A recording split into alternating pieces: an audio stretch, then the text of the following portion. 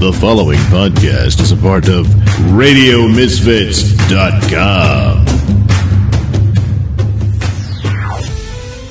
This episode is brought to you by TweakedAudio.com. Get headphones, earbuds, and accessories from TweakedAudio.com.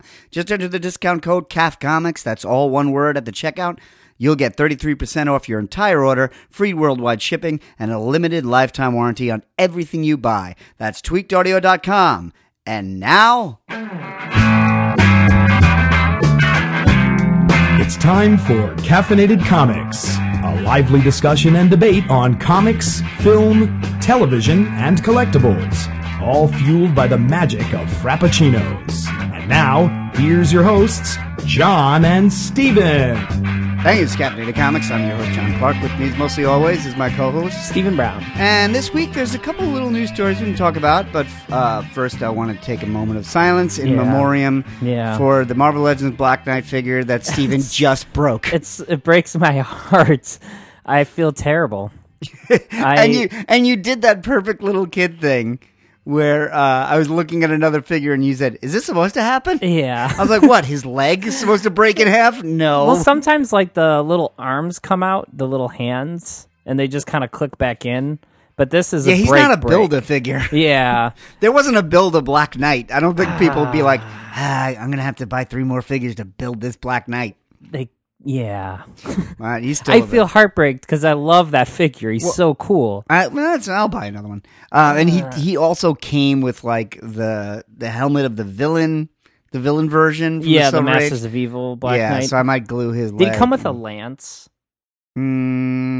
Yes. Want to say yes, maybe? Because the evil Black Knight had a lance. The Dread Knight did. I have a San Diego exclusive Dread Knight. Yeah, I'm glad you have a Dread Knight. I'm glad there is a Dread Knight, actually. He's basically Black Knight with a different head. Yeah, pretty much. Yeah. Once they did like the chainmail armor, it's like everyone got it. They did Hobgoblin in it, Green Goblin in it. Well, that's what it was. They made it for Green Goblin. Yeah. And then they were like, who else has everyone chainmail? else who's still wearing chainmail, this 1,000-year-old armor. Especially chainmail with a tunic on the chest. Yeah, that was really big in the 60s for a while. A lot of folks were doing that. A lot of folks were wearing a lot of tunics. Yeah. It was big. It's a good look. I just watched an episode of The Monkees, and those guys were running around in kind of tunic-type shirts. Yeah. Because Peter Tork of The Monkees passed away this week. Yeah. So you cannot find The Monkees. I believe it's on MeTV, one of those like upper channels, but no one is selling it right now. You cannot find it on Netflix or Hulu or even iTunes. What do you mean you can't find it? Nobody has the series for purchase. No one is streaming it right now. So you have to actually like wait It's and weird. watch it. Well, it's like somebody will get it at some point, right? Yeah. Soon. I mean, because I think it's like anytime something seems to be in the news, it seems to be streaming. It's like if a movie comes out, then they put all the things that are vaguely kind of related to that thing on Netflix, Right. it seems. Well, it always happens. I remember when I was a kid, when the Tim Burton Batman came out, all of a sudden the Adam West show, which hadn't been on in like 10 years. Everyone was rerunning It was on all the time, and I started taping them. Yeah, because we did when we were kids. We had all the tapes for it, and so because we were watching it. Yeah, the last time it had aired, there were no VCRs. Yeah, so I was astonished because I had just. This was post Dark Knight Returns, so I had just gotten super back into Batman. Yeah. And just to be able to see those again, and they just ran them all the time, and then a year or so later, they were gone. Yeah, they're fun. Yeah, it's, nothing stays forever. I mean, Hulu and Netflix drop stuff all the time. Yeah. We were going to watch... Hulu has a weird thing with some old shows where they don't have the whole series. I think that's really frustrating if it's like, how does that work on like the negotiating end? Like, you can only have 12 episodes, but there's 72. Yeah, you get 12. Yeah, I don't know, because they have like Taxi and The Odd Couple. They're like, season 4 is 3 episodes long. I'm like, no, it wasn't. It was in the 70s when they made 30 of them. Yeah.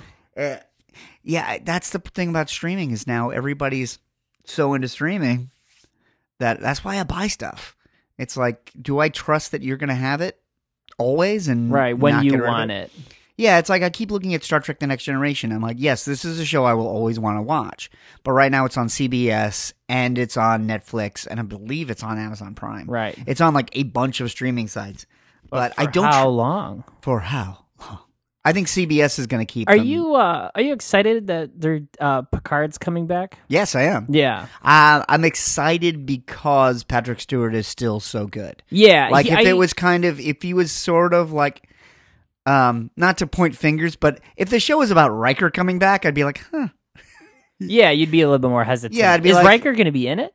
They haven't announced anything. My guess is that Jonathan Frakes is probably going to direct some of them because he's been directing Discovery. Oh, that's right. He became a big TV director because he started on Next Generation. He asked Rick Berman, he's like, I'd like to learn how to direct. Can I direct an episode?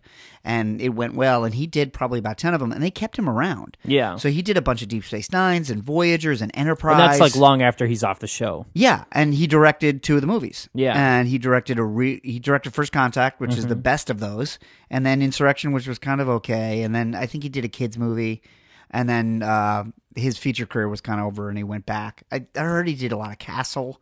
Like, he's one of those guys that directs a lot of our dramas. Yeah. So I would be stunned if he doesn't direct a couple of episodes. Right. Just because he and Patrick Stewart get along so well. Yeah. That he would trust him there. And I really think everyone from Next Generation is going to have a cameo in different episodes. Yeah, I think you. I don't know anything about Next Generation. You know, I never really got into it, but I think if you're gonna bring something like that back after so many years, you have to do it. There's like a checklist, you know, you got to go down, and the checklist is going to be like, bring Whoopi Goldberg back, you know, have her do where's her character now, right? You know what I mean? People, and that's what's going to be interesting about it. I think Patrick Stewart is in a point in his career where he doesn't have to do it. That's the thing. That's the thing. Well, that's what's really encouraging. It's not like his star is fading in any way, right? So he said.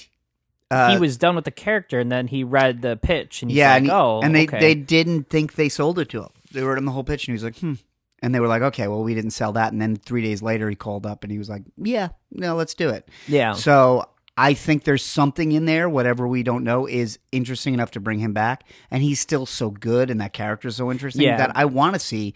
Well, in the same way that the original series did Wrath of Khan 20 years later. I love those original series movies. That's really what I grew up on. At my age was my dad. We saw Star Trek: The Motion Picture in the theater, and my dad got me to go by saying it was going to be like Star Wars, and I fell asleep. And I believe I've fallen asleep every time I've watched Star Trek: The Motion Picture. You know, I was it's a tradition. At 27, I'm watching the DVD when it came out and fell asleep. Yeah. It's boring. And then when Wrath of Khan came out, it was when the theater in my neighborhood, we only had one theater. It was like in a strip mall. It was not a very big screen. But they had bought the store next door, and they were expanding, and they were like, we have 2 screens. Ooh. This is in 1982. And we all went on opening night, and they were showing Annie and Star Trek II: The Wrath of Khan. And I'm like 10. I'm like, I'm not going to see Annie. Yeah. So I saw Wrath of Khan, and I was not prepared for it because I was like, I remembered Star Trek Motion Picture, and I would see the show, you know, now and then. Yeah. Like, it was just on. So I knew who all the characters were, and I was not prepared for Spock to die. Yeah. And then that made me a lifelong Star Trek fan. Then, like, I went home and started watching the reruns. I started really paying attention. By the time Search for Spock came out, I remember I was like 12 by then. I got on my bike and rode to that theater. Yeah. And met my friends. But and my dad didn't even come with me. That one sucked. Yeah, it's not great. It's not the worst, yeah. But it's not great.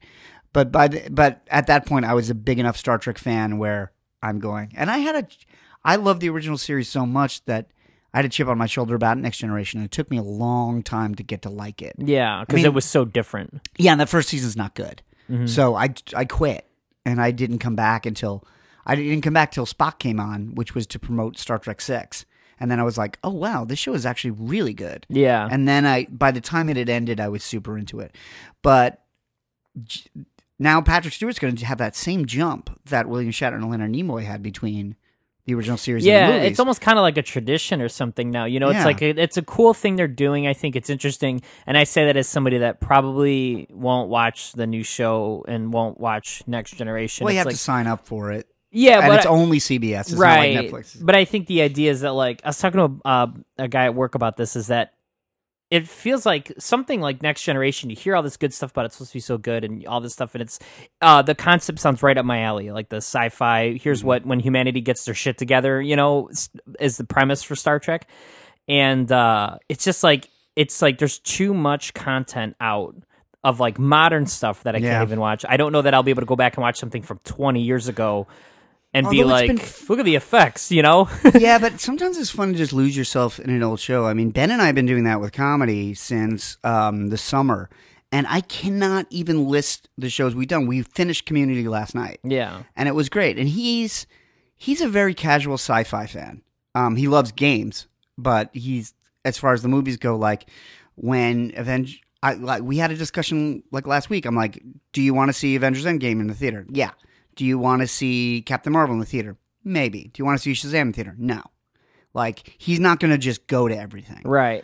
He picks and chooses. So I haven't been able to do that with an hour show. Like, he's seen some Twilight Zones and some X-Files and some Star Treks. Nobody in this house likes Star Trek but me. So I can't get anybody to watch it with me. Yeah. But it's been fun to stay with a show. Like, we just did all 6 seasons of Community. Before that, we did all 7 seasons of 30 Rock. Before that, we did all 6 seasons of Parks and Rec. Yeah.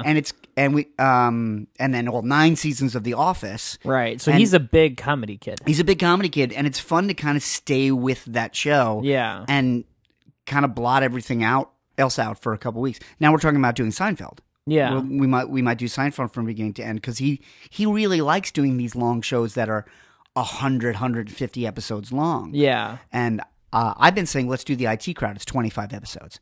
And we've seen enough of them.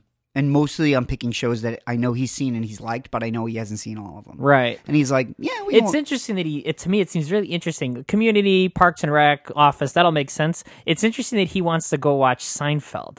Because Seinfeld is in like a different world from him. It is, you know what I isn't, mean? but it's still relevant and it's still funny. Right. And he's always liked it when it's been on. Yeah. And he likes Curb Your Enthusiasm as well. And Right. I have gotten into trouble with that because it's very much an HBO show. Yeah. And there's been a few episodes where I'm like, oh, this one's fun. This is about Larry losing a basketball. And then the subplot is subplot is like Jeff banging a prostitute in their laundry room.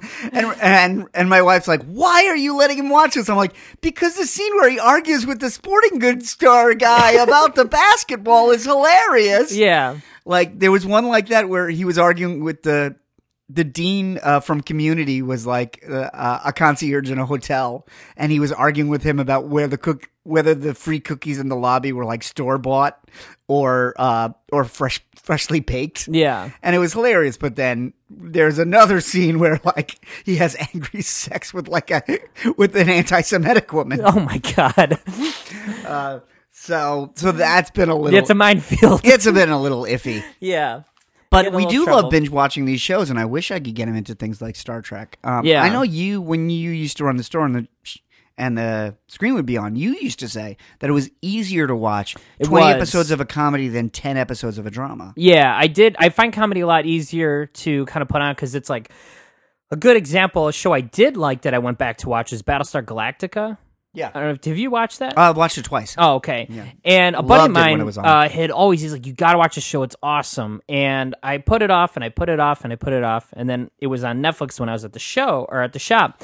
And I was watching it and I was like, I got super into it. But then when the shop gets busy, we have like lulls during the day and you have busy time during the day. When it gets busy, you kind of lose the thread of what's going on in the sci-fi or serious show you're watching, but it doesn't matter if you do that in comedy. I don't have to pay attention. You miss more jokes. Right. That's what you miss. Exactly. And it's like I don't have to pay attention to 30 Rock in the store when I was watching it all the time because it's like it's funny, but it's like I don't have to like you're not going to get lost. Yeah, I'm not going to get lost. The characters are always the same. It's like what shenanigans is Tracy Morgan up to? It's like it's very easy show to follow. Yeah, you look up and it's like, oh, they found Kenneth in the bathroom. Right. It's like that was the whole plot. Yeah, but then it's like I'm watching Battlestar Galactica and they reveal a character as a robot and I'm like, wait, who's a fucking robot in this show? And it's like I get lost. And now it's been so long, I don't remember most of it, so I'd have to go back from the beginning to watch it. And I hate to say it, but the second time I watched it, didn't hold up as well. Well, I know, and I also felt that way about but I heard it ends really good. And the ending's okay. It never quite It never quite gets back to as good as it was in the first 2 seasons. Yeah, like it's one of those. There's only 4 seasons. The first 2 seasons are amazing. The 3rd season is bad. And then the 4th season is like slowly coming back, but never quite comes back. Yeah. See, I think I don't think I made it through the 3rd season because I think it was at a time where I was getting distracted at work. Like I couldn't pay attention to it, right? Because I was at a job. And then it wasn't as great as the first 2 seasons. So it's like all the wrong pieces were together to force me out of it, Yeah. But speaking of sci-fi, do you think, you say you're not going to go back to the Picard show, but would if you didn't have to sign up for a separate streaming service? Oh, like would I watch it if I had access No, are to you it? interested in Jordan Peele's Twilight Zone? Oh, yeah. There's yes a and trailer no. out this week. Yeah, see, I didn't see the trailer. I'm a really big fan of Jordan Peele without seeing a lot of stuff Jordan Peele does. I enjoy the fact that this guy can just nail all these different genres. Yeah. Because I think going from comedy to horror, I think that's to be able to do that and be very successful at it is crazy. Because he did that Get Out movie that everyone went bananas for. Get Out is It's got a sequel. incredible. No, he's doing another film. Okay. But it's not a sequel to Get Out. I think it's called Us. The trailer of that is terrifying. And I'm not a big horror fan, so I don't want to see either of those movies. But it's all the right people are saying the right things about both anything that guy does. And Well, it's interesting Key when and you- Peele was really great. When you go back to Key and Peele, you realize whenever they did a Halloween episode, they always went all out. Yeah, And I remember some of the Halloween episodes are terrifying. And it's because Jordan was always a horror fanatic. yeah, And so he got it right in the same way that you and I are comic fanatics, that we get all the nuances right. Actually reminds me of, I don't know if you ever saw this, but since I was watching The Monkees today, I remember Ben Stiller had a sketch show on Fox in the early 90s, and Bob Odenkirk was on it, David Cross, Janine Garofalo was Yeah. Andy Dick was that whole 90s. Judd Apatow was a writer. It was all these guys that went on to huge things, but they did this sketch show. It lasted 13 episodes, and it was out. I have that on iTunes, actually. It's incredible. They did a sketch. They did a parody sketch of the Monkees called The Grungies because they made it in 92. yeah, But it was pitch perfect to the show of the Monkees, where it was little details that you didn't realize you picked up on in the show they Right. had nailed. And Jordan's doing that with horror because they would do sketches about vampires, The Walking Dead. They did a Walking Dead sketch where it was all I don't know if you saw this, where Key and Peele play extras as zombies. But I don't think I've seen this. Jordan won't stop talking. Yeah, Every time the zombies come up, Jordan's like, "Hey man, what's going on?" And they're like, "Cut." yeah.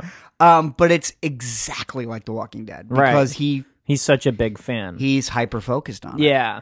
Yeah, good for him. I'm always super glad when it's guys that are I didn't think the Key and Peele, I thought that was really a funny show, but it's you rarely I feel particularly you rarely see people that are really talented and really good get to kind of expand and people accept them doing other things outside of their breakout genre. He breaks out in comedy, and now it's he can do horror, and now he's doing the Twilight Zone. Yep. And everyone's losing their mind. And he's know? going to be hosting it because Yeah. Get Out worked so well in the trailer. And it's he's not playing it funny, and I guess it's hard to picture him not being funny because it's he's such a goofy guy. And but the Key there and is a Peele moment stuff. in the trailer, and I know you haven't seen it yet. It's mostly quick clips, Yeah. and it's going to be an anthology show the way the original Twilight Zone was. Yeah. So it's a lot of tone, and then it's Adam Scott's going to be in one, Kumail Nanjiani's going to be in one, Tracy Morgan's going to be in one, and quick flashes of them.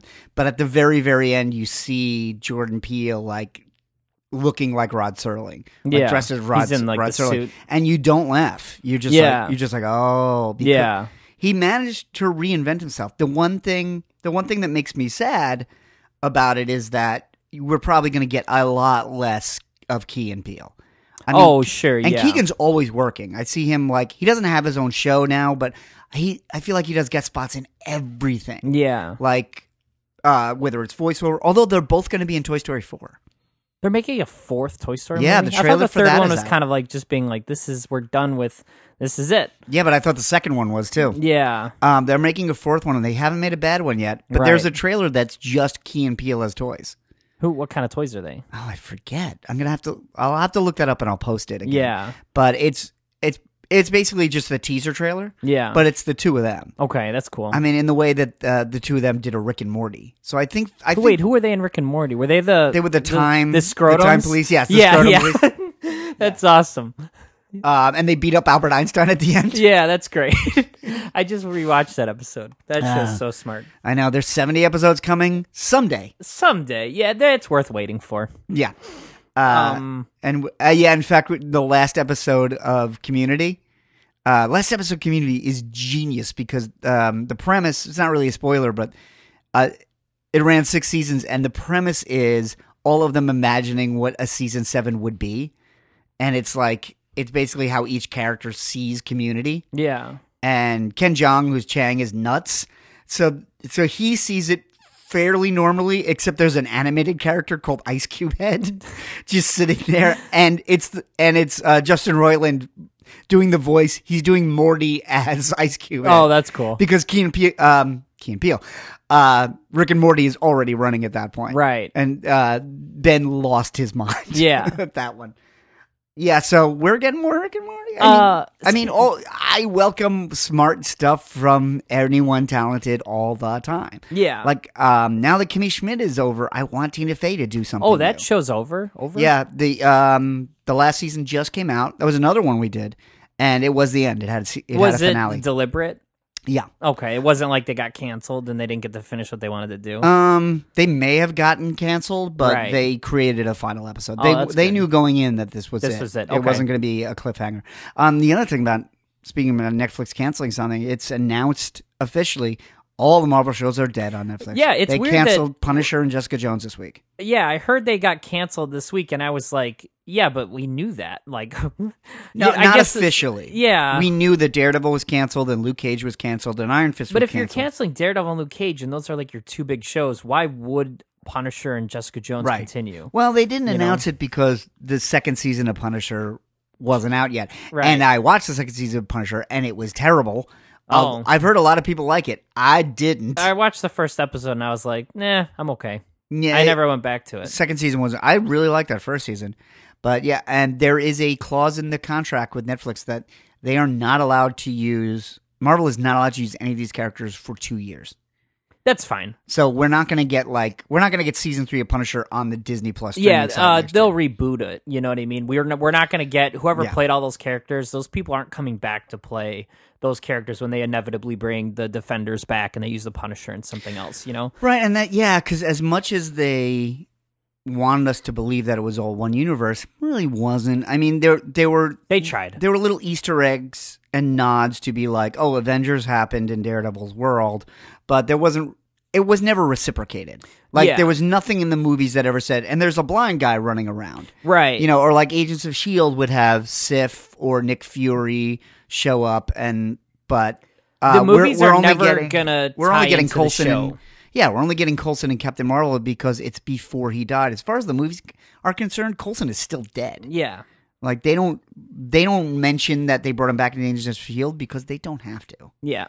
And it's like Ghost Rider appears on Agents of S.H.I.E.L.D. because they're not going to make another Ghost Rider movie. Right. And I think that's the thing. It's like there's no reciprocation because it's like the movies aren't movie audiences aren't watching Agents of S.H.I.E.L.D. Right. You know what I mean? It's like So say you put Punisher in the third Spider-Man movie. Yeah. He doesn't have to be John Bernthal. yeah, totally different guy, make him a villain like he was, and then, do with him as you will after Yeah. that.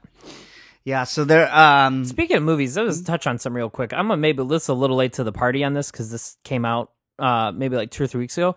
Have you seen everyone's like losing their mind about Will Smith as the genie because he's blue in the Aladdin? he looks weird. I didn't even watch the whole trailer because I have not been terribly impressed with the live-action remakes of their animated movies. Yeah. Like Jungle Book was fine. Yeah. I saw it when it came on Netflix, but I never thought about it ever again. Right. And then was Beauty and the Beast theirs, or was it a different version? I of Beauty think and it the was. Beast? I think it was theirs. Yeah, didn't really. I didn't care, even and, watch it, and I love that girl. That's Whoever Hermione plays a beauty, I guess, and in everything as far as you're concerned. yeah, in real life too. Anything I she just does. find at my age it's weird because I was a full adult when that first Harry Potter came out. Yeah, And she's like 10. I'm like, yeah. I think I was. I had like, a hard time with Natalie Portman for a while because I had The Professional in my head. Right. Yeah, I guess I'm like ground zero for like Disney animated movies. Like my generation grew up with that stuff, so I'm like, yeah, they're good movies. Like make them all live. Lion King, all that stuff sounds awesome. Mm-hmm. And then everyone like lost their mind because the Will Smith was blue, and I'm like, did you guys think he wasn't gonna be blue? Yeah, I saw a lot of memes of like every blue character. They were like, yeah, and here's Mystique, and here's Avatar, Yeah. and here's Nightcrawler. I don't know. I think it's like maybe the graphics aren't finished. I think he looked goofy. yeah, And I think that's what people are responding to. But he's also recreating a role originated by Robin Williams. Yeah, it's so he's gonna be goofy. Right. Yeah, it's going to be tricky to do it. I'm excited. I don't know. Everyone's like losing their mind. Like, it looks terrible. It's fuck Disney. And I'm like, let them make it. Who cares? I have no stakes in a live action Aladdin. Yeah, I don't have any stakes in it. I'm interested to see it. I don't know that I've seen the animated one more than twice. I've for sure seen it more than twice, but I can't tell you. I probably haven't seen it in 15 or 20 years. Yeah. I also don't worship at Disney. Yeah, there's the a way lot of people do. That's the thing. It's like, just like I'm a big like, oh, Marvel. Yeah, it's awesome that there's the same people for Disney and Harry Potter and everything else. Yeah, and Marvel, I was already like that before Disney bought them. Yeah, I guess it's because it's like I don't care enough about it for it to bother me. I was confused why it bothered so many people, but I think it would be like it's the same way why I get mad because Zack Snyder sucks as a director, and they keep giving him DC movies to make. Not anymore. Yeah, thank God. Well, and in fact, I think we mentioned this before, but James Gunn basically said that he's going to reboot Yeah. Suicide Squad, which is fine. You know? And they said I think we're not even going to see Margot Robbie as Harley in anything, because they've also canceled all of the Jared Leto Joker movies. That's a good choice, 'cause included he Joker sucked. and Harley. Yeah. And you know what? I could be mistaken, but I think Joaquin Phoenix is going to suck as the Joker.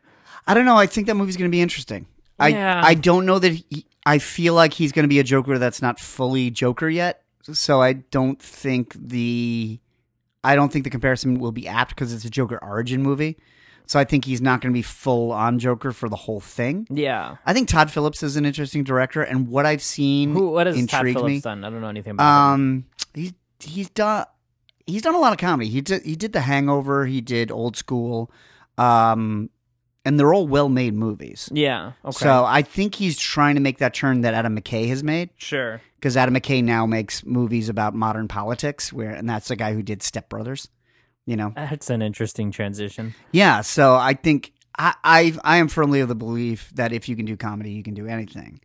Yeah, I think comedy is probably one of the hardest things to do. We talk about it all the time. Well, as we just said with Jordan Peele, it's like he's a master at horror because one of the reasons is he's so good at comedy. Yeah, writing comedy I find extraordinarily difficult. And I think he said it, and it's been said before, but I'm going to give him credit. But he said, there's not much difference between horror and comedy. The only difference is the reaction you're getting from the audience, because it's still kind of that delayed surprise. It's just... One's funny and one's scary. Yeah, Yeah, but it it's makes still sense, that kind of, you expect one thing to happen and then something else happens. Mm-hmm. And what the difference is what the something else that happens is. That's interesting. Who said this? I think Jordan Peele said it Yeah. when he smart was guy. making Get Out. Get Out is really good. Yeah, it's always frustrating with these guys who are like multi-talented and can do all this stuff. It's like Donald Glover is like this, where it's like, guy can act, he's super funny, he's a talented musician. You're like, fuck, this guy's so talented. He was a writer on 30 Rock. Yeah, that's what I mean. He's like a super funny, wrote- smart dude. He wrote Werewolf Bar Mitzvah. That'll never not be funny. It'll never not be funny. Yeah. In fact, I think it's on Spotify because we once asked Alexa for Werewolf Bar Mitzvah, and it played it for 3 minutes. Wow! And it's a duet between Donald Glover and Tracy Morgan. Yeah, so he's on it. That's great because he was always a rapper. Yeah, and in fact, the story was that I almost met him because we had booked him on our show. Yeah, and when he was a writer on 30 Rock, and then Tina Fey said, "You're too talented to be a writer," and then he quit. He quit, moved out to Hollywood, and immediately got Community. Yeah. And then he leaves Community before the end because he's blowing up. He left Community before it ended? Yeah. Oh, wow. Yeah, he's not in the final season. Yeah. It'd be hard to watch without him. He's like, they manage it pretty well. They bring Community. I would recommend you binge watch Community because as many people as they lose, they keep bringing on good people. Yeah, but they brought on that one asshole. Who? The guy, Chevy Chase? Yeah, Chevy Chase. Yeah, but they lose him before they lose Donald Glover. Okay. Yeah. And they, it's not really a spoiler because it's a sitcom, but they lose him and then 3 episodes later they go, oh yeah, he's dead now. Oh, they don't even go back to him. They're like, I just got a call that he's dead. Yeah, that's good. Because they hated him. But they Yeah. bring on, there's a lot of, side players, like John Oliver's on it for a while, Jonathan Banks, Oh, yes, Paget I like John Brewster. Oliver a lot. Yeah, he's really funny on it. It's like for him, it's in between Daily Show and his HBO show. Yeah. I think where I think there were a few years where he was going to be an actor. Oh, that's interesting. The last season has Paget Brewster and Keith David, who are both really good. It's a really good show. Yeah. Like if you like Rick and Morty, there is a lot to like in Community. Yeah, I think that's that's a lot more accessible than say, because it's a comedy, right? You don't have to pay as much attention to it. It's like that's an easier show for me to binge than say go back and try to watch Next Generation or go back and start Battlestar Galactica all over. The thing I always think about with Community is that the reason I don't like The Big Bang Theory, and I never have, is that The Big Bang Theory feels to me like a bunch of cool kids trying to act like nerds. Yeah. And what Community is a bunch of nerds trying to act like cool kids. Right. Because they hire really good looking people. Yeah. And we'll be like, oh, and my avatar is Joel McHale and Allison Brie and Gillian Jacobs. But everything they say is nerdy and dorky and awkward. Right, yeah. Because the writers can't escape that in their soul. Yeah, I guess that's what makes it a much more interesting movie. Yeah, I think Big Bang Theory is like no, I don't think any nerds are actually watching that show. And like nerds is like a dumb word to use, but you know what I mean? It seems like that's such a mainstream show. Let me ask you this question. Yeah. Out of all the people that come up to you, and I know there have been many, and many have come up to me, and out of all the people who say, you're just like The Big Bang Theory, do any of them have good senses of humor? No. Oh, I would say a lot of them, I don't know them because a lot of that stuff happened at like the store. Yeah. Somebody come into the store that I'd never seen before and be like, oh, it's just like The Big Bang Theory in here. And I'm like, sure, whatever I have to say to get you to leave as quickly as possible. But nobody ever says, you know what I really like? The Big Bang Theory and Preston Sturges. Yeah. No, they never have. It's a very shallow pool of comedy. It's like people that are mad that Mike and Molly isn't still on. I don't even know what that is. That was happily. That was a show with McCarthy. Jenny McCarthy? No. Oh, God. I don't know any other McCarthys. God damn it, I'm totally blanking on it. Now I sound really stupid. Nah, it's okay. We cover our bases with the other stuff. The woman from Bridesmaids and the female Ghostbusters. That's not Jenny McCarthy? No, she's Jenny McCarthy's cousin. And now I'm looking at They're cousins? Yes. Good for them. Chris Hardwick had a story that... hang on, I got to look this up because I can't believe Melissa McCarthy. Melissa McCarthy, yes! Thank you. Nailed it. You know who loves Melissa McCarthy? The world? My mom. She loves her. Okay. She's but such a fan. She had a sitcom called Mike and Molly that was like her and a guy, they were married. Yeah. And like once her movie career took off, that was the end of Mike and Molly. Yeah. And it was very much a CBS kind of show. Chris Hardwick used to tell a story on his podcast that because he had that game show with Jenny McCarthy called Singled Out in the 90s on MTV. And he said Melissa was her assistant. Mm-hmm. And he would talk to her and he'd be like, why aren't you a star? You're hilarious. She's like, I don't know. And you never know. Well, she's a heavier girl, right? Yeah. That's why. But it took her like another 15 years and now she's the biggest. Yeah. Now she's like, the biggest woman in comedy. Right. You know, and not like, no. Yeah, not like as like a. No, but you're not making a joke. Right. No, I'm not making that kind of. She's very popular in comedy. And she's very good. Yeah, she's hilarious. That's the other thing. I never saw that Ghostbusters movie. You didn't? No. We did a whole podcast. I know. You didn't it was one of those shows where it's like, I didn't tell this. Tell me how good it is. You came with me. No, I didn't. And I really wanted to because it's pretty it looked good. Awesome. They're not making a sequel, but I just thought... They are making sequel to the original Ghostbusters. They're rebooting they're making a sequel to the original Ghostbusters, which means they're not making a sequel to the female Ghostbusters. Correct. I thought it was okay because all four of those women are really funny. Yeah, they're hilarious. The one girl who like live tweets the reaction of the Avengers. Leslie Jones. Yeah. Yeah, that was it's pretty incredible. Does she have a Golden Globe or whatever they give funny people on television? She should get one. Yeah, she should get an Emmy. She's still on Saturday Night Live. Yeah. I saw her... What did I just watch on Saturday Night Live? I don't know. I think I only watch like the Weekend Update skits because I like those two dudes. I've been watching a lot of it. Hulu puts it on Sunday mornings, and we usually record the podcast on Sunday mornings, so you usually walk in. Yeah, that's where I'm watching seeing Weekend it. Update. Yeah, Weekend Update's my jam. So another thing we wanted to talk about today is that they're Marvel is doing this War of the Realms event coming up. All the events are starting. There's to been come out. some comic news, which and Granted, we haven't gotten to in 35 minutes because that's the world we live in. No, it's like if you're if you're listening to this show, you're used to our typical brand of meandering around the topic. But I've been really excited about War of the Realms. They've been building it up in Thor for like the last 5 years. And this is Jason Aaron doing it? Jason Aaron's like my current favorite writer in comics right now, and he now took over Avengers, and that's going to tie in heavily to it. So I was like super duper excited for this, probably more than any crossover since Secret Wars with Hickman and Infinity was great, and everything else was not so awesome. But this I was super excited about, and then these dopes are like, oh, we're going to put it, it's literally just going to be in every title. It's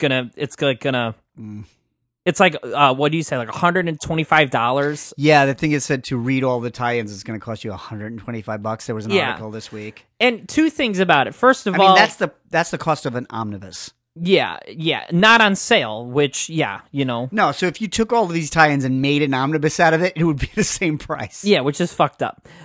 Two things I'll say about that. First of all is tie-ins to events. If you're one of these people that's like, I've got to read every tie-in, you're insane. Because they're mostly shit, Well, they don't do anything. It's all right. Most of the tie-ins go, hey, this is how this character is dealing with the central premise, but they're not interacting with the plot. I always go back to Onslaught, which was not a great crossover. Right. But Onslaught was like really showed the cracks in Marvel in the mid 90s. Like they had just done too many of these things, and they did what DC would eventually copy with Flashpoint of like, oh, at the end this actually changes the entire universe. Yeah. In a way that was not foreshadowed at all. But the tie-ins to that were the most useless tie-ins because Onslaught takes over all of the Sentinels. And the Sentinels just like swarm all over New York. And then the main story is like, how do we stop Onslaught? And Onslaught's like captured Magneto, Professor X, and Franklin Richards. And it's like, how do we free them? And because it's Franklin Richards, Fantastic Four are involved and the Avengers are involved. But all of the tie-ins were just like, Ghost Rider has to fight a Sentinel. Yeah. And that's what most of these tie-ins are.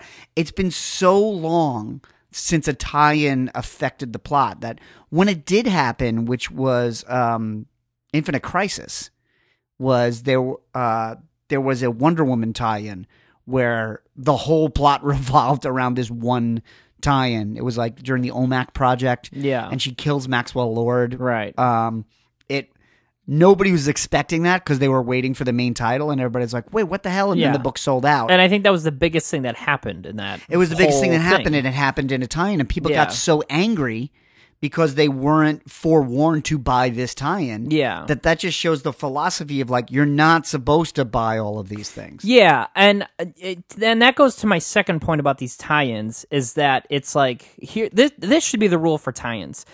Do the tie-in, like if you're writing Daredevil, and Marvel says, we're going to do this big War of the Realms where all the Asgardian realms are going to invade New York. There is a Daredevil story there to be told.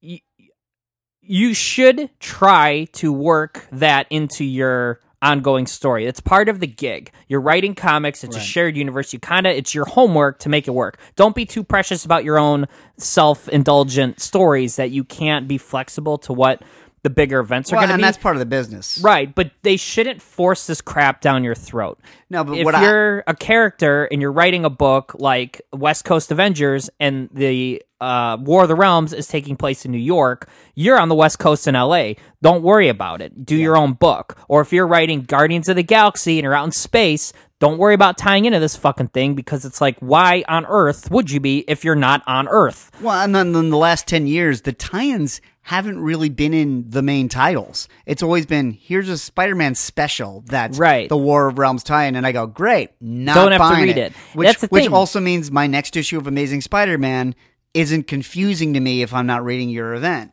Yeah, and I think it's like there's a way to have the main book be the tie-in title for that month without confusing the reader, right? It's like Spider-Man isn't going to fight a bunch of Asgardians, right? Except maybe he's in the main book as like a secondary character. In his title, it's like, oh my god, all this Asgardian stuff. And it's like, to read this, go read War of the Realms. Like, weird shit should happen that the heroes don't know what it was all about, and that should be okay for the reader too. My right? favorite tie-in they ever did was not a crossover, but it's going back to like 84, 85.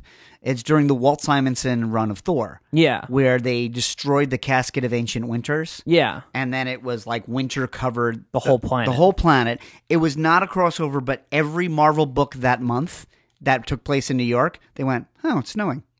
And that was it. Yeah. And there was an asterisk going, you want to know why it's snowing in the summer? Read Thor. And as a kid, I particularly remember the Spider-Man issue because it's the issue he lost the black costume. Yeah. And then Johnny puts in the Fantastic Four suit with a bag over his head.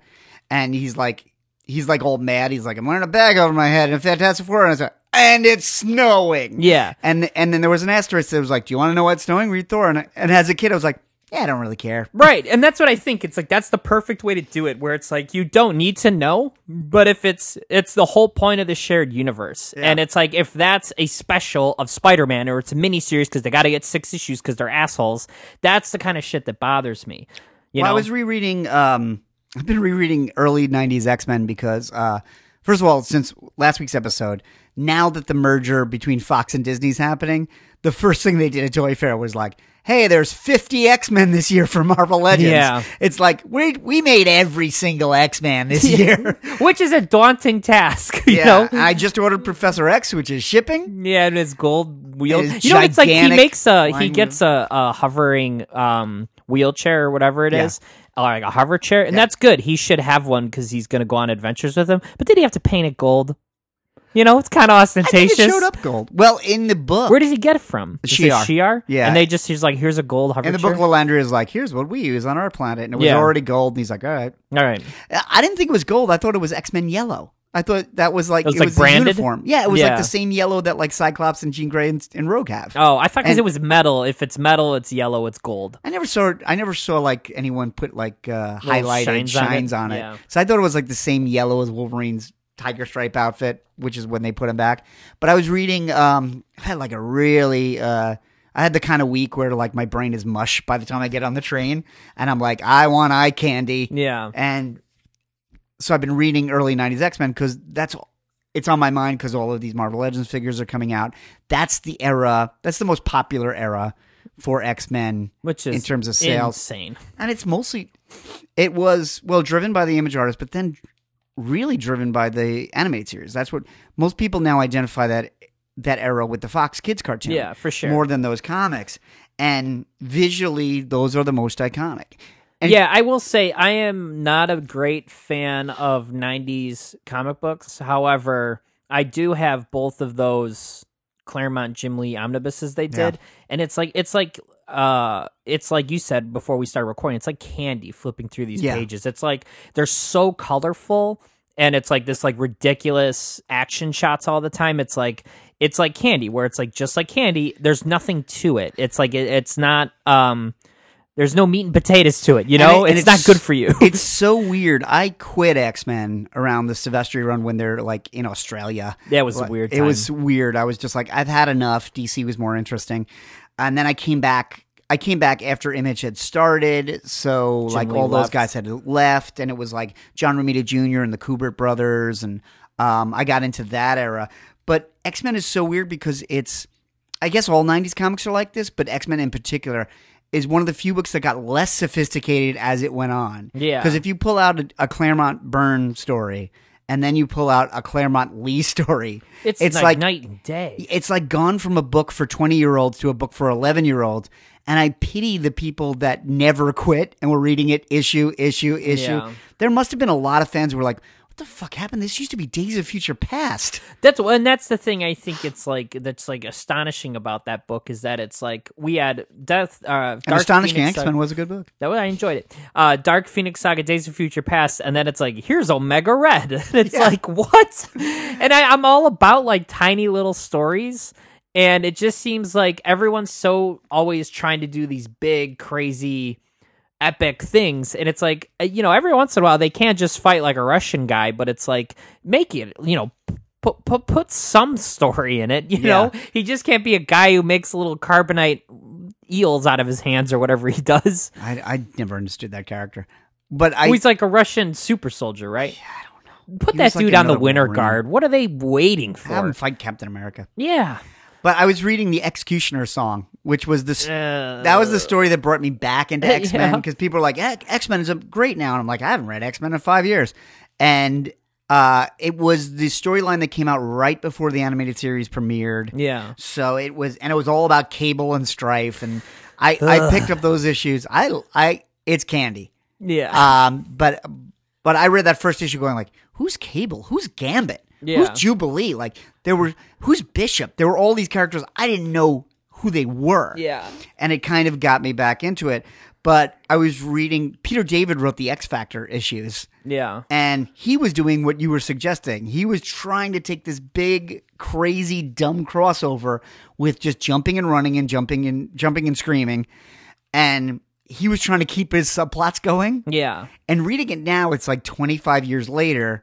What he did was like, all right, I'm splitting the team in half. This half of the team is going on the crossover, but I get 8 pages to keep my story going. Yeah. So like Multiple Man wasn't really part of it, and I think Wolfsbane wasn't really part of it, and they were following their subplot. And reading it now, I'm like reading this crossover, and then I'm like, wait, what the fuck is this? Yeah. Like Multiple Man's watching somebody in a hospital? Who is that guy? Yeah. And it was just him going like, if you're reading me monthly, I'm going to keep that going. My stuff, right. But now that we live in this graphic novel world, I'm just like, I don't even care. Yeah. It's the most jarring thing was the least jarring thing if you were reading it monthly. I think that kind of becomes the problem of this stuff, is that it's collecting this stuff for graphic novels and trying to tell like a longer run in your run on comics. If you're doing 50, 60 issues or what, Peter David's on a book, while children are growing up,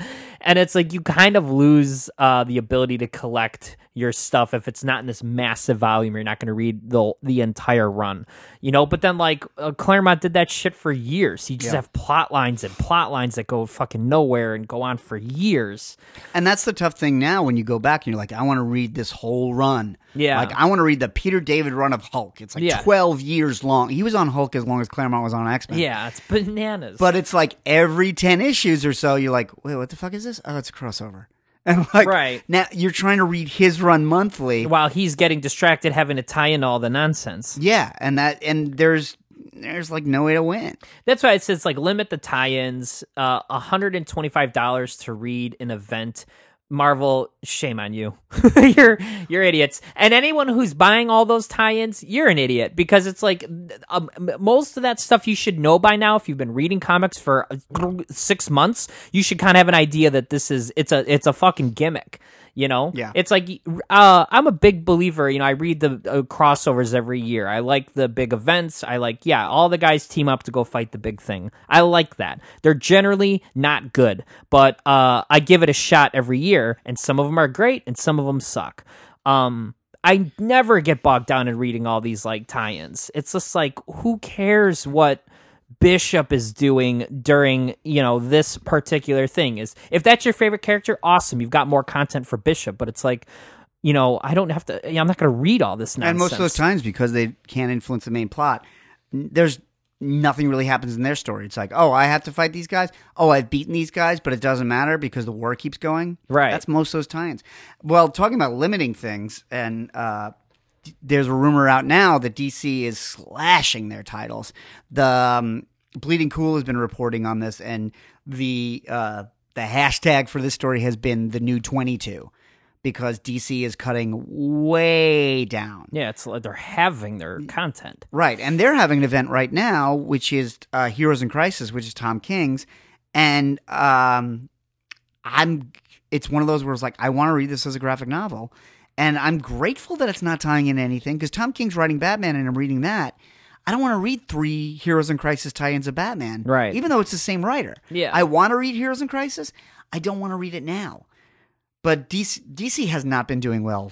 This is for a what I while. was actually going to say. So having your comics, which would be a good move if it is planned to be such, right? It's like, hey, we want to focus our energies, limit the amount of books we're putting out, so we're putting out more quality books over quantity books. But it's like it comes right on the heels of them doing all those layoffs, and it's like they moved across country a couple years ago, and it's like definitely a cost-cutting measure. Are they having like a lot of financial difficulties? Like, I think it all comes down to, I mean, we also have Mattel giving up the DC license and McFarlane taking it over. And say what you will about McFarlane, but he's a much smaller company than Mattel. Yeah. So he definitely didn't pay as much.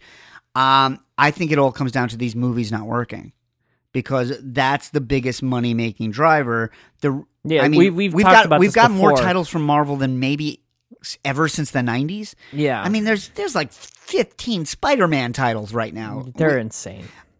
But those movies are making billions of dollars, so that's driving everything. DC has had Wonder Woman and Aquaman over the last 5-8 years, 7 years, because Dark Knight Rises, every movie since Dark Knight Rises has been a tie-in. And even between Dark Knight and Dark Knight Rises, you had Green Lantern bombing. Yeah. But movies like Batman vs. Superman and Suicide Squad made money. Man of Steel, but Man of didn't make as much as Man Superman of Steel, Returns. and Justice League. Justice League was their Avengers. Everything was building up to that. It didn't work. Yeah. I think you're seeing like the discount aisle of corporate DC because Justice League didn't make money. Yeah. So it's like, oh, these things aren't pulling in what we expected them to. Mm-hmm. All right, we're not going to give them as much money then. Right. You know, and I think Mattel voluntarily gave it up. Mattel's had a rough couple of years. Toys R Us punched Mattel right in the face.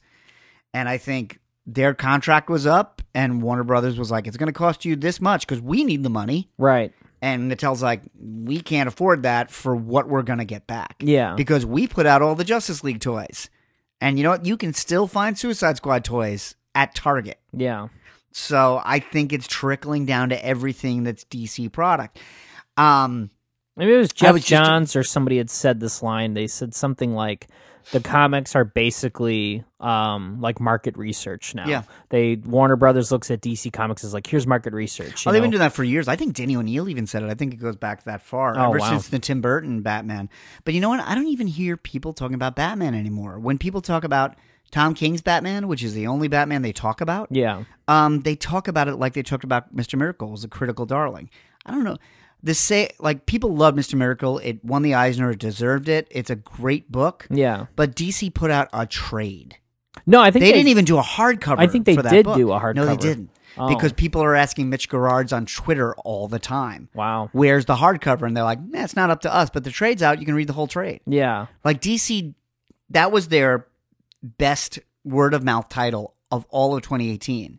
Yeah, and they didn't feel like it was... It was the book of 2018. They didn't feel like it was worth charging $10 more for their hardcover. That's crazy. So I think there's a bargain basement feel at DC right now. Wow. And it's trickling down to all their products, and now it's trickling down to the comics, where I would not be surprised if they slash the amount of titles, because who's buying them? Right. I mean, the secondary titles have always been a sticking point. As a longtime comics fan, I love going, hey, Amazing Spider-Man is out today, and it was out in 1961, and I can follow that thread all the way through. Where I get confused as a collector is like, oh, and then crossovers being the bane of this existence. So like, I'm reading Amazing, I'm reading Amazing. Oh, now I've got to read Web, now I've got to read this special, now I got to read Spider-Man, now I got to read this crossover, and it's all these titles that are alive for a couple of years and go away. Yeah. Like they canceled Peter Parker Spectacular Spider-Man so they could relaunch Friendly Neighborhood Spider-Man, and I don't see what the difference between those two titles are. Yeah. I mean, new creative team. Just a new number one. Yeah, that's all it is. You know? There's no legacy to those titles at all. And that's most of what Marvel and DC produces. You know, most of Marvel and DC is like a third title about Peter Parker.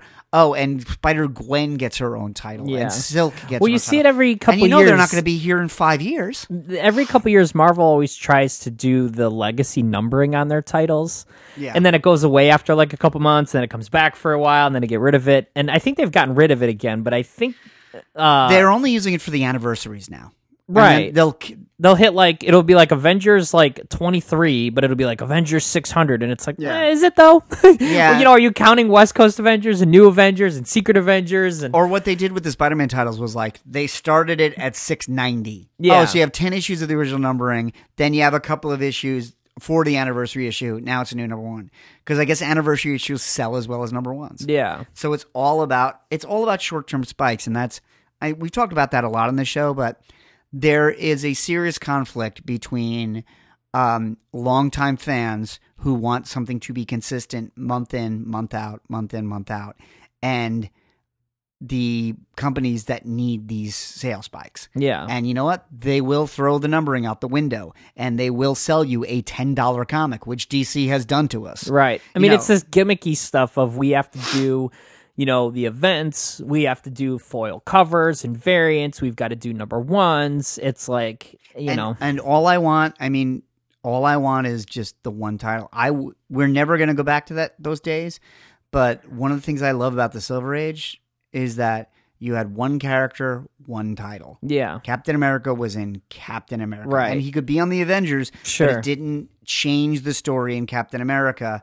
And you could check in with that guy once a month and know what he was up to. And we're never going to live in that world again.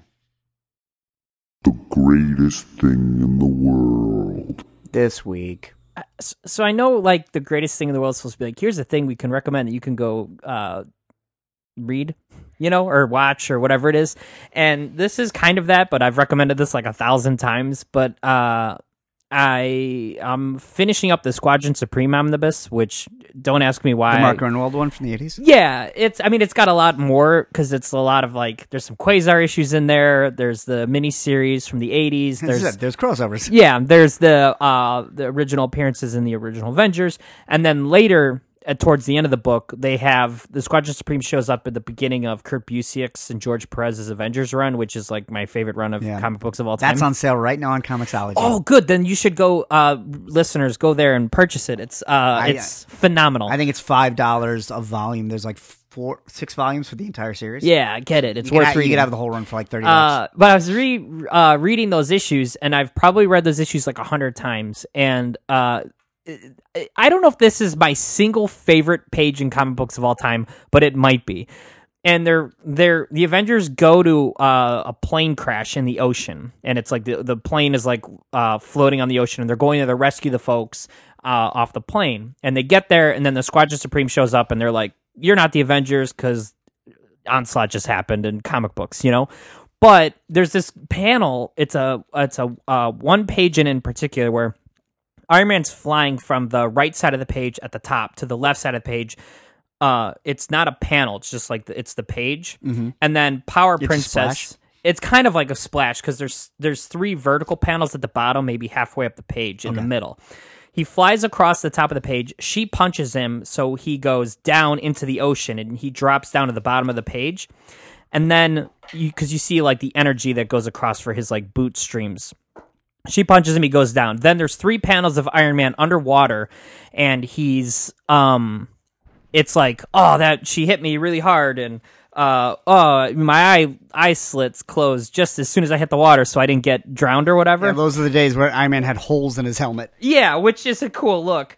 And then on the other side of the page is Hawkeye, who at the same time Iron Man flew across and got punched by Power Princess. Hawkeye had shot an arrow that the Wizard grabbed, and it had a rope on it, and he had dragged Hawkeye across the bottom part of that panel. He hits a boat. He falls into the water. The 3 panels of Iron Man reacting while he's underwater. He flies up to grab Hawkeye, and it's like, it's really hard to explain, and if we can, we'll try to put it on the Facebook or whatever, attach it to this. But it's like, George Perez is a fucking storytelling genius, and this page, every time I read this issue, I halt at this page, and I'm like, the amount of time for this guy to figure out how to do all this stuff. I only say this as like the 62 pages of my comic that I did. It's like a hard thing to do. This guy's a fucking genius. And it's like, he retired this year. He's a really great artist. This is a super fun run. You don't have to know all this crazy shit about comic books to enjoy it. Kurt Busiek does a good job of just kind of dropping you into fun Avengers stories. And it's like it's peak Avengers for me is this kind of shit. So your greatest thing in the world is one page. Yeah. Yeah, it's one page in like issue 4 of Kurt Busiek's Avengers run. You just showed it to me because I have the hardcovers of Busiek's Avengers run, which I really like, but I'm not the Avengers fan you are. Yeah. So I haven't read them in years. This is the book that made me an Avengers fan. I was reading it in the 90s and it wasn't great, and Steve Epting was doing the art, which was very interesting. They're all wearing leather jackets? I actually I have a lot of love for leather jackets and the Black Knight with a power sword, like an electric lightsaber, essentially. Oh, you mean the figure you broke? Yeah. Yeah. Well, my greatest thing in the world this week, I've never done this before, but is actually a YouTube channel. And I'm very hard on YouTube channels, so I've never talked about them because I feel like 90% of them aren't even as professional as this podcast. And we don't do a lot of work before this podcast. No, I barely know what we talk about. I bought good equipment, and that was about the effort. Yeah. But, most YouTube videos, if I see a guy's dirty room and they're looking into their computer and I can see their screen on their glasses, and they open with, "What up, guys?" Hey, everybody. I turn it off.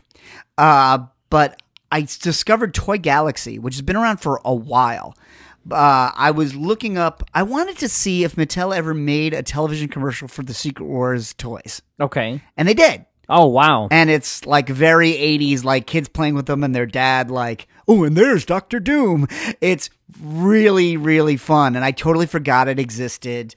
But then the next thing was like the history of the Mattel Secret Wars toys. And Mattel Secret Wars has always been a curiosity for me because I was 12 when they came out, which is, I got into the Secret Wars comics, so I wanted all the figures, and they only made like 16 of them, and then they were gone. Yeah. And Superpowers even made 36. Yeah. G.I. Joe and Star Wars were putting out hundreds of figures. So I was like, how did the Marvel Universe fail?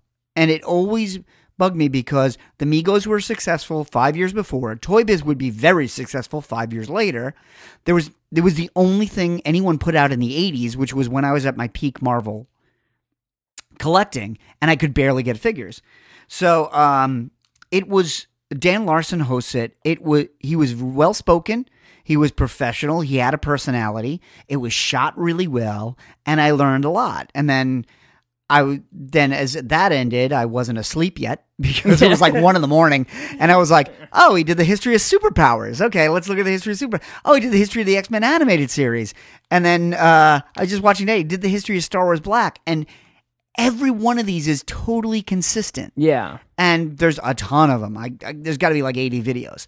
It's the most consistent YouTube channel I've ever seen about superhero action figures. Yeah. And I kind of want to watch all of them. I know he just did coverage at Toy Fair this week. So I kind of feel weird about it because usually YouTubers, I'm like, you can get more information out of an hour of this podcast than you can out of a 10-minute YouTube channel. Right. And some of them are guilty pleasures, but this one is actually really well done.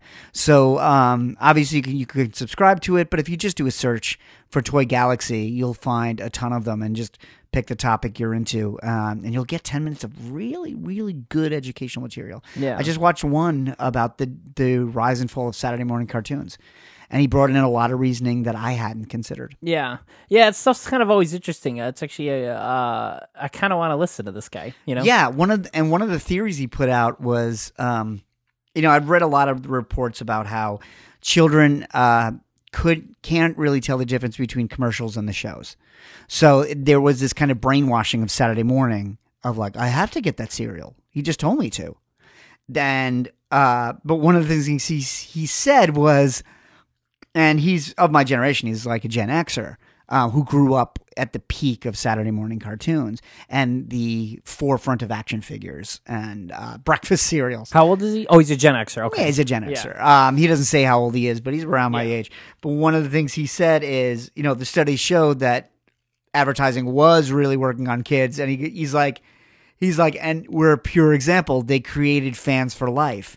Everything that's in our pop culture was a Saturday morning cartoon in the 70s and 80s. Yeah. And I went, oh my God, that's my entire life. Yeah. Your generation brainwashed. Yeah. I mean, my generation in particular is And me personally, my life revolves around Marvel and DC and Star Wars and Indiana Jones and all of those things that were indoctrinated into me on Saturday morning. Like I would get super excited when I saw a Kenner Star Wars commercial. Yeah. And my knee-jerk reaction was, I don't have that yet. Or if it was a commercial for something I had, I felt patriotic pride when I was 8, 9 years old. Yeah. And yeah, that did lifelong fucking damage. Because here we are 6 years in this podcast. I'm in my mid-40s. And yesterday, Boskin IG-88 showed up on my goddamn house. Yeah. So again, very informative YouTube channel. And if you want to stay informed with us, you can follow me at Not On My Book on Twitter and Instagram. That is where I talk a lot about these toys that I am still buying. Professor X is on his way. I'm very excited.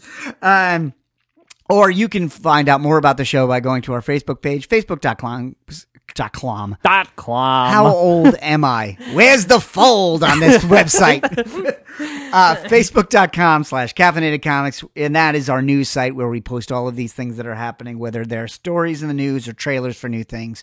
Sometimes pictures of things we bought.